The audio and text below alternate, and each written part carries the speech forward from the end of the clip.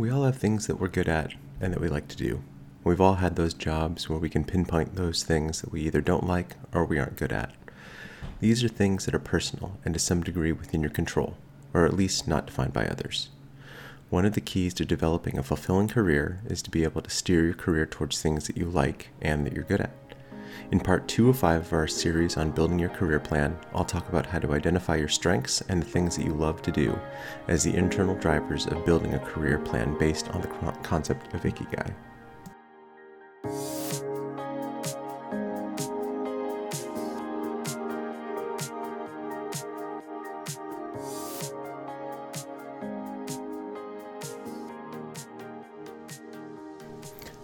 Hi everyone, and welcome to the Progress Over Perfection Coaching podcast. My name is Patrick Dedrick. I'm the founder of Progress Over Perfection Coaching and the host of the show, and I want to thank you for listening in.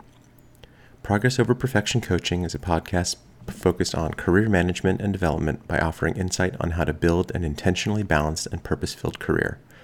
As I mentioned, this is part 2 of a 5-part series detailing how to build a career plan. And if you found yourself here wondering what this podcast is all about, I invite you to take a step back and check out our first episode. In our last episode, I went into detail about the idea of Ikigai, or a purpose in life, essentially the idea that there's something that we're all meant to do. And by meant to do, through the lens of a career, this is more meant to mean that there is something that each of us is drawn to, that comes easy to us, that we find meaning in, and that we enjoy. This culmination of things can be thought of as our career Ikigai. This idea is essential to the kinds of career plans that I'm referring to when I say that you can achieve career success. And I can't stress this enough, but these kinds of plans are not meant to be static. They aren't the kind of plans that you slave away at to be perfect and then never change before you begin your career journey. I do believe that truly effective career plans do require significant investment of your time and energy to build, and they should also change and evolve as you grow and change yourself. It'll take work to get started, but if done correctly, can be fairly easily tweaked and adjusted if needed as you course correct through your career. Ultimately, the goal is to make progress and not strive for perfection. When I say that you're going to change and grow, this could look different for each person. As you go through your life and are introduced to new things, your circumstances might change, and your perspectives and worldviews may shift. The degree to which your life changes and the impact that those changes can have on your career plan will vary, and only you can determine how your career plan will need to evolve to serve your needs. But that's all the more reason to do the work up front, to build a solid understanding of what makes up your career plan. Frankly, this is one of the things that I love most about the Ikigai model. It's very modular, and it's structured in a way that can make it very easy to tweak and shift over time, without having to go back to the drawing board and start from scratch. To illustrate what I mean, here's an example. Maybe you were starting your career and you were single and you loved jobs that required frequent travel that let you see new things and visit new places. However, maybe after you met someone and settled down with a family, you no longer want frequent travel. You'd rather find a job that keeps you in one place close to home so that you can be around and spend time with your family. Now, if you have the kind of career map that I'll talk about how to make, then this shift in what you want out of your career doesn't mean that you have to start over from scratch. If nothing else has changed about your interests and circumstances, then odds are you can plug and play everything else about your career map, less the desire to travel. And it should be pretty straightforward to rescope your plans. However, if you had a more rigid career plan, then you could see this change in priorities as entirely disruptive and feel trapped between choosing your career and your family. Between the two career plan options, I know which one I would prefer. Like I mentioned in the last episode, there are 4 dimensions of Ikigai through which to frame your career map. What you're good at, what you love, what the world needs, and what you can be paid for. In the last episode, I talked about the intersections of each of these dimensions, and what each of those intersections might look like in terms of a stop on your career plan. In this episode, I'm going to take a closer look at the intrinsic or internally defined dimensions of what you're good at and what you love. Now, because these dimensions are internally derived, they'll start with you, and you have some control over them. I'm also going to talk about how you can get a little extra mileage out of these. I say this because you'll obviously have preferences to things that you like and have some understanding of what you're good at. Conversely, you'll have things that you decidedly do not enjoy and things that you know you're not good at. It's almost as important to understand those opposites as your preferences and strengths, as it will help steer you away from career opportunities that may not contribute to your end goal. So with that, let's dig in. So I'll start with what you're good at, which can also be thought of as your strengths. One of my favorite ways to get at strengths is to utilize personality tests. For whatever reason, I've been fascinated by them for the better part of 20 years, and the idea of answering a series of questions I could be told what I'm good at and what my preferences are and what gives me energy, and usually with some degree of accuracy upon some self-reflection. The other key aspect of many of these kinds of tests that I found particularly useful was that they typically went into some detail about my weaknesses. By the end of one of these tests, I would have some idea of what this test thought that I was inclined towards, that I was proficient at, and also a list of things or behaviors and activities that I was not good at. There are a couple of different schools of thought when it comes to how to approach strengths and weaknesses. The first school of thought, which I've known to be more traditional, is that once one understands their weaknesses, they should focus their attention on those weaknesses. They should spend their energy on turning those weaknesses into strengths in the hopes of being a more well-rounded individual. This is countered more recently, at least to my knowledge, by the idea that one should not focus energy on developing their weaknesses, but instead redouble their effort on their strengths. The thought is that you should not spend energy on trying to get good at something that you may not have an inclination towards, as it's a less efficient use of your time. After all, if you aren't good at something, think of how much longer it would take to get yourself up to a level where it becomes a highlight for you. Instead, the advice in this school of thought is that you should spend your energy and focus on building upon your strengths. Lean into them and play to them so that you can stand out even more in those areas, while either avoiding your weaknesses or addressing them through the skills and strengths of others in cases where you can be a part of a team or a larger group. Now, I won't go too much into the pros and cons of each of those philosophies, other than that my personal approach tends to be somewhat of a hybrid. Again, from the Ikigai standpoint, your dream job or your career calling should allow you to accentuate your strengths. And to that end, I agree with the latter approach of emphasizing what you're good at and looking for roles or opportunities that allow you to play into your strengths. However, I also acknowledge that there may be some stops on your career plan that may require a skill that's been identified as a weakness. At that point, there are a couple of options. You could try and find another route for your career plan, which again is not a bad thing, and you should always keep an eye on your career plan to make sure that you do make changes as needed. Or you can try to address the weakness. Should you go the route of addressing the weakness, I suggest that you look carefully at the weakness and assess whether it's a weakness because you're not good at it, and it's something that is directly opposed to your strengths. For example, if your strength is operational execution that requires tactical precision in making sure that day-to-day activities are performed with excellence, then a direct weakness might be strategic planning that requires you to step away from the immediate concerns of today and shift focus to what needs to be done to set up success for tomorrow. In the end, the watch out is that your existing strengths should not suffer at the expense of developing your weaknesses. My final thought on strengths and weaknesses and where to spend your energy comes down to a distinction between a weakness that might be a true weakness that's due to your own personality and preferred ways of thinking or acting, and a weakness that's more related to a lack of experience or exposure. An example of the former, a true weakness might be that you aren't good with numbers. For whatever reason, they just don't seem to click for you, and you find working with them to be draining. In that case, you might want to rethink your career plan if it involves being a certified public accountant, as the amount of energy you'd need to expend to reach a passable level of experience would be significant, not to mention the amount of continued energy you would need to spend to help keep you progressing in that field to turn your weakness for numbers into a strength. That's somewhat of a basic and overly straightforward example, but hopefully gets to the point. An example of the latter kind of weakness is from a lack of experience. It's not that you are necessarily not good at something, but you just haven't been put in situations to expose you to it. The previous example of tactical versus strategic thinking falls into this category. By the way, I do want to clarify that I'm not a huge fan of this distinction between tactical and strategic thinking for the purposes of limiting or pigeonholing experience. Of course, certain roles will have a focus which could tend towards near-term operations and long-range planning, but a role does not need to define those kind of experiences you can get while you're in it. You can look for opportunities to grow your acumen and broaden your horizons and scope. To that end, I believe that you can address a weakness from lack of experience through intentional effort and build those experiences into your career plan.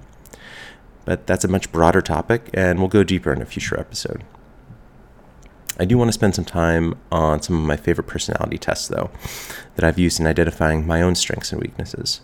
Some are free and very accessible, while others do have some kind of paywall that can be a little more involved.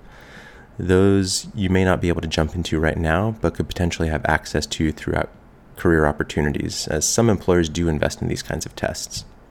So I hope that you can use some of these to your benefit in identifying your strengths, or perhaps confirming the strengths that you believe you already possess. So we'll start with the Myers-Briggs Type Indicator, or MBTI for short. It's possibly the most famous personality test right now over the past 10 years, with countless social media articles, links, videos, and memes going into how you can apply your personality type in your life, whether for your career or relationships, or telling you which Game of Thrones character you'd most identify with. The test is based on the work of psychologist Carl Jung and was devised by Catherine Briggs and Isabel Myers, with the first formal publication in the 1940s.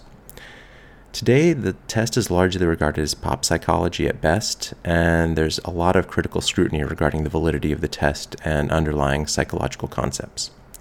That being said, I still like to use this as a good intro into personality tests, as it's easy to understand and accessible, and there are a lot of free options.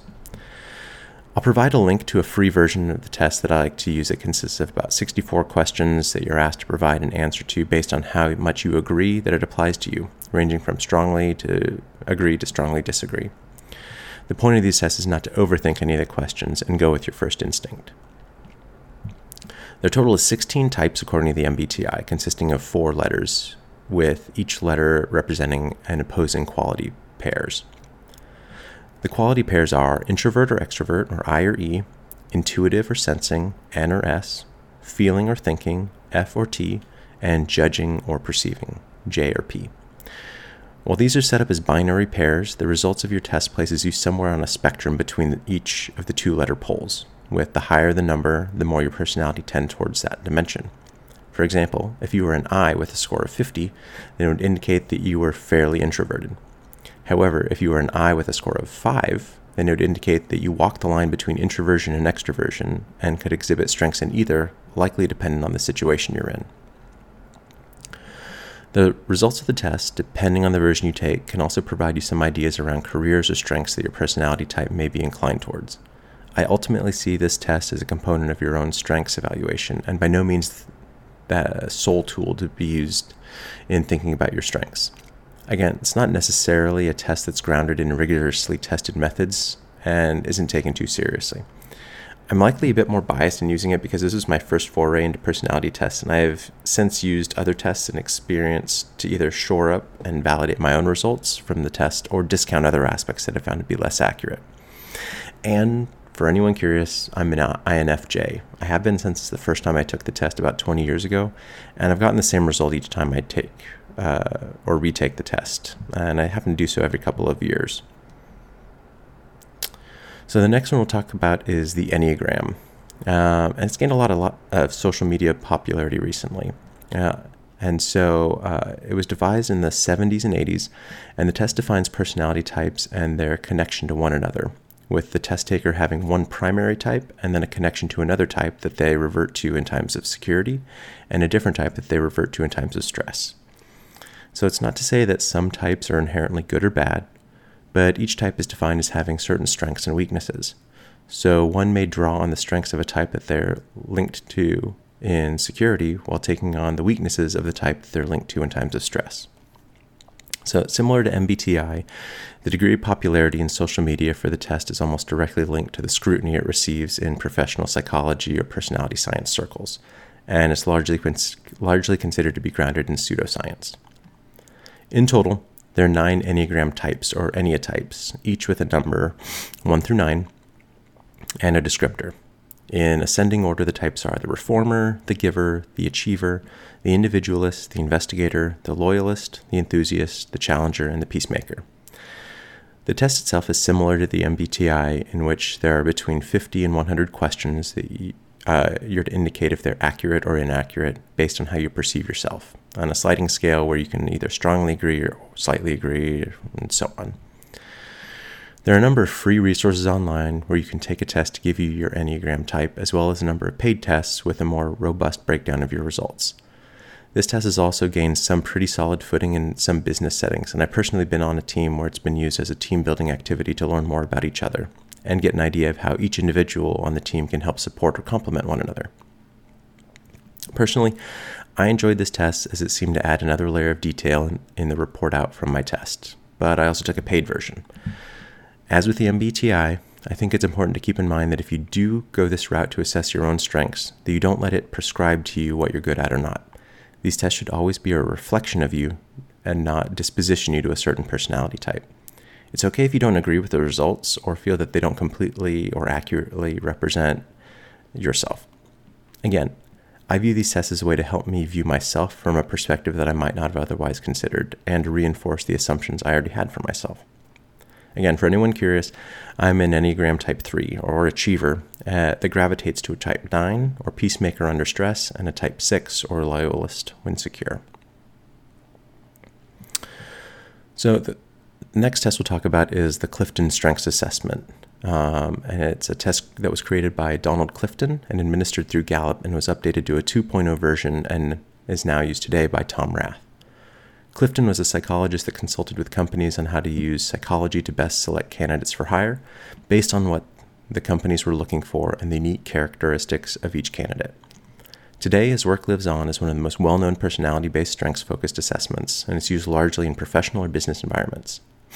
Unlike other tests that I just talked about, the strengths assessment is not considered pseudoscience or pop psychology, and it's widely regarded as legitimate science.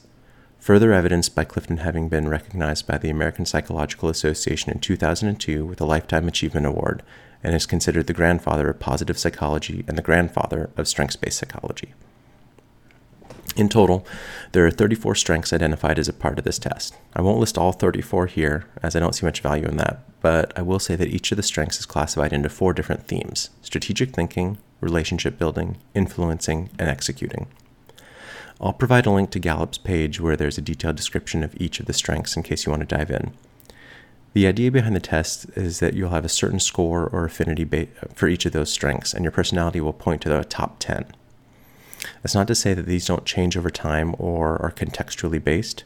It just means that you express yourself through 10 strengths more than others, and your top 5, which is the main focus of your test results, may shift or shuffle with the others in your top 10. The results of the test also go into great detail on how you likely conduct yourself or how this strength manifests itself in your personality. But the analysis goes a step further and provides insight and advice on how to work with others that are that type, and which strengths may either complement each other as well as be somewhat contentious. What also sets this test apart from the others that I mentioned is that there's no free version. There are a couple ways to get results for the test. You can purchase a StrengthsFinder 2.0 book, which includes a key to take an online test through Gallup, or you can find that book online for about $20 if it's on sale. And I've actually also lucked out and found copies of the book at thrift stores for a couple bucks with an unused key for the test.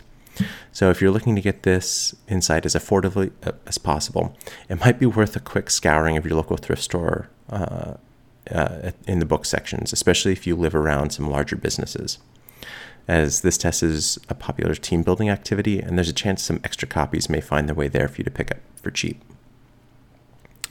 So the test key will get you access to the 100 or so question test and an analysis with your top 5 strengths.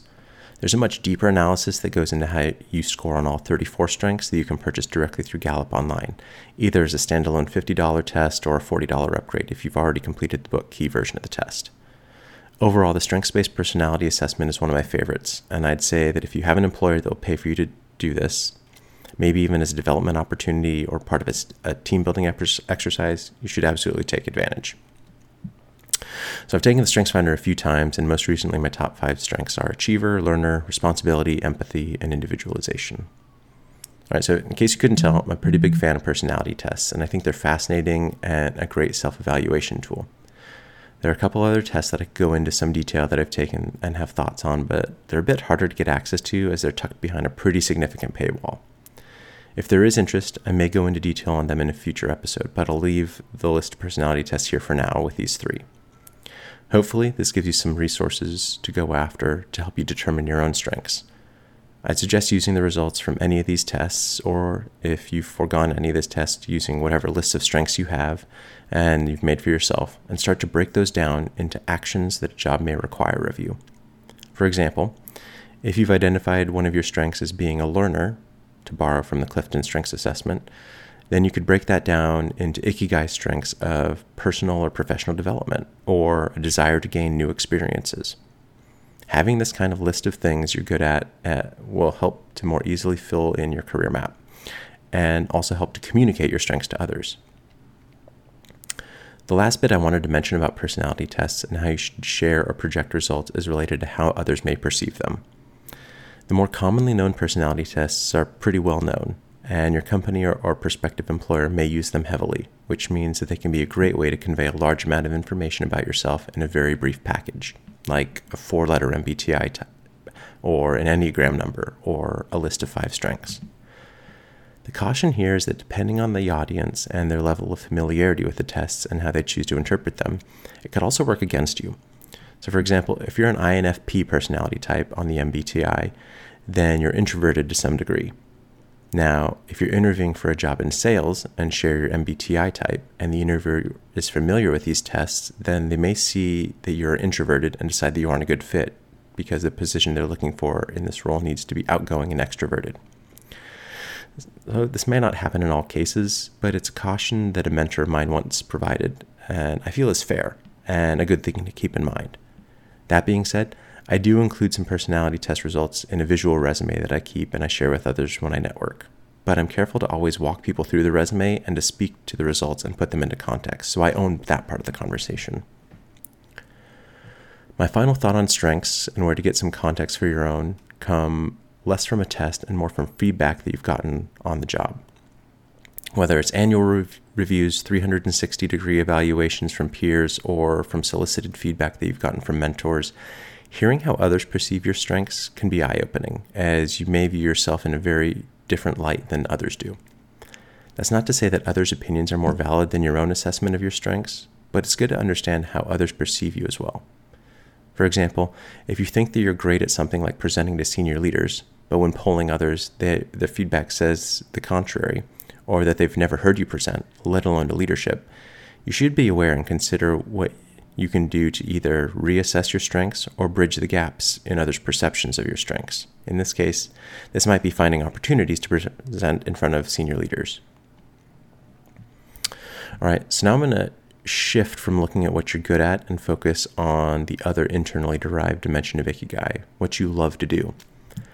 So this is a bit different from strengths and weaknesses, as there aren't really tests out there to tell you what you like to do, and it doesn't much matter how others perceive what you like to do. This is solely based on your preferences. So the trick I've found with this is that there are a couple of different lenses you can use when building this list. You can focus on a much broader range of activities that could be things that you love to do that are very specific, career-focused list of activities and responsibilities that make very clear sense as components of a profession. So I'd suggest starting by casting that wider net that looks to not just to professional likes and dislikes, but also hobbies and pastimes as sources of your list of things that you love. From the perspective of a hobby, you could draw on things that you like to do in your free time. So I just suggest that as you make sure to spend time to translate that list of hobbies into active components of those activities as they translate to a career, if they don't align one-to-one for what your career aspirations might be. For example, if you love to cook and your career aspiration is to be a chef that owns their own restaurant, then that's a pretty straightforward connection, and you don't really need to do anything to alter for the purposes of your career plan. However, if you love to play video games online with others in your free time, but are working towards a career in sales, then you may need to do some additional work to put that love into a proper context.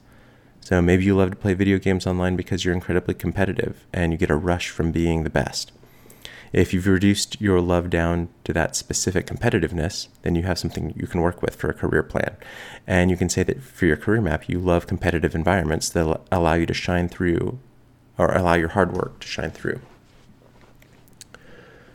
One way that I've heard these loves described in the book First Break All the Rules is to think of them as 4-lane highways or energy givers. These are kind of things that you seem to have a limitless supply of energy to do, no matter how tired you are or how stretched thin you feel. You can always seem to find time and energy to squeeze in some of this activity. These are kinds of things that energize you, and you can always bring your A game to. In this way, you can almost think of them as another way to think of a strength, and in some ways, there is some overlap. Oftentimes, these may be the kinds of things that come naturally to you, and you may intentionally seek out projects or work to support your involvement with them. One love that I did want to specifically call out that I think is really important for people to consider when thinking about their career plans, no matter what else they may love to do, is the degree to which that love is actually doing tangible work.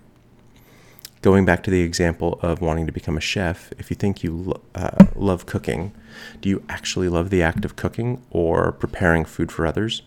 Or do you love being the face of the food with your name on the building and would rather be a restaurateur that manages restaurants?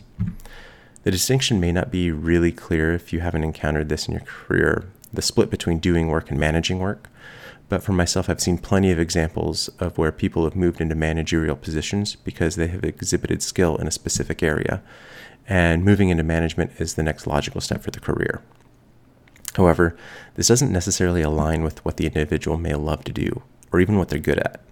A very personal example of this that I saw at a young age before I even started my career was with my dad. So he's a software engineer by trade and passion. So he loves writing code and the idea of putting an idea into action and creatively finding new ways to solve a problem within a set of parameters. So he was really successful early in his career and quickly moved through the ranks to end up as a senior director of engineering at Intel. But as he moved up, he found that his work no longer consisted of actually writing code and solving tangible problems. His job was now to manage a team of software engineers and to solve the problems of his team and work through the internal politics of the workplace. By all accounts, his career moved in the direction that a lot of people would consider to be highly successful. But he ended up finding that he was no longer doing what he loved, and he ultimately left so that he could refocus his own career to do something that he did love. All this to say that almost as important as figuring out what you love to do is figuring out what you don't love to do.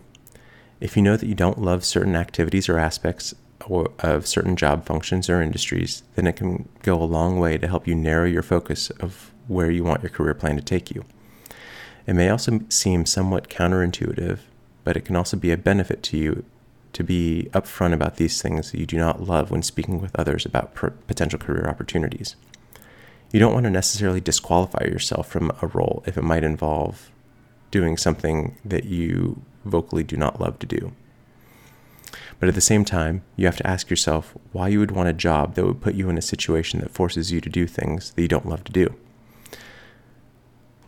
There's no part of the Ikigai career map reserved for things that you don't love to do, but I'd strongly suggest that as you learn more about yourself and gain exposure to a broad range of jobs and roles, you start to take inventory of the things that you don't like, if for no other reason than to keep yourself honest and keep you on track for your career plan.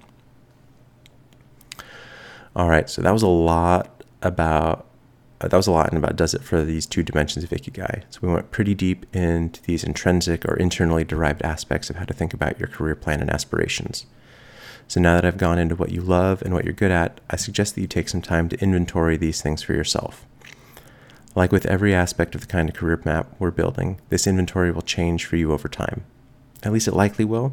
It may not, and that's okay too. The important thing is for you to remain aware of your strengths and interests, monitor if they change, and assess whether or not they change how you want your career to go. In the next episode, I'll talk about the extrinsically derived aspects of Ikigai, what the world needs, and what you can be paid for. So these will have a very different feel from what we just talked about, as the emphasis will be less about looking inward to shape your career plan, but instead will be about understanding how the world around you will determine the pathways that you can use to forge your career plan. So as always, if you have thoughts or questions about this episode or ideas you'd like to hear covered in future episodes, you can send your ideas or comments to me at patrick@prgscoach.com. And with that, I'll sign off with a certain type of perfection can only be realized through a limitless accumulation of the imperfect. Thanks again for listening in, and we'll talk more in our next episode.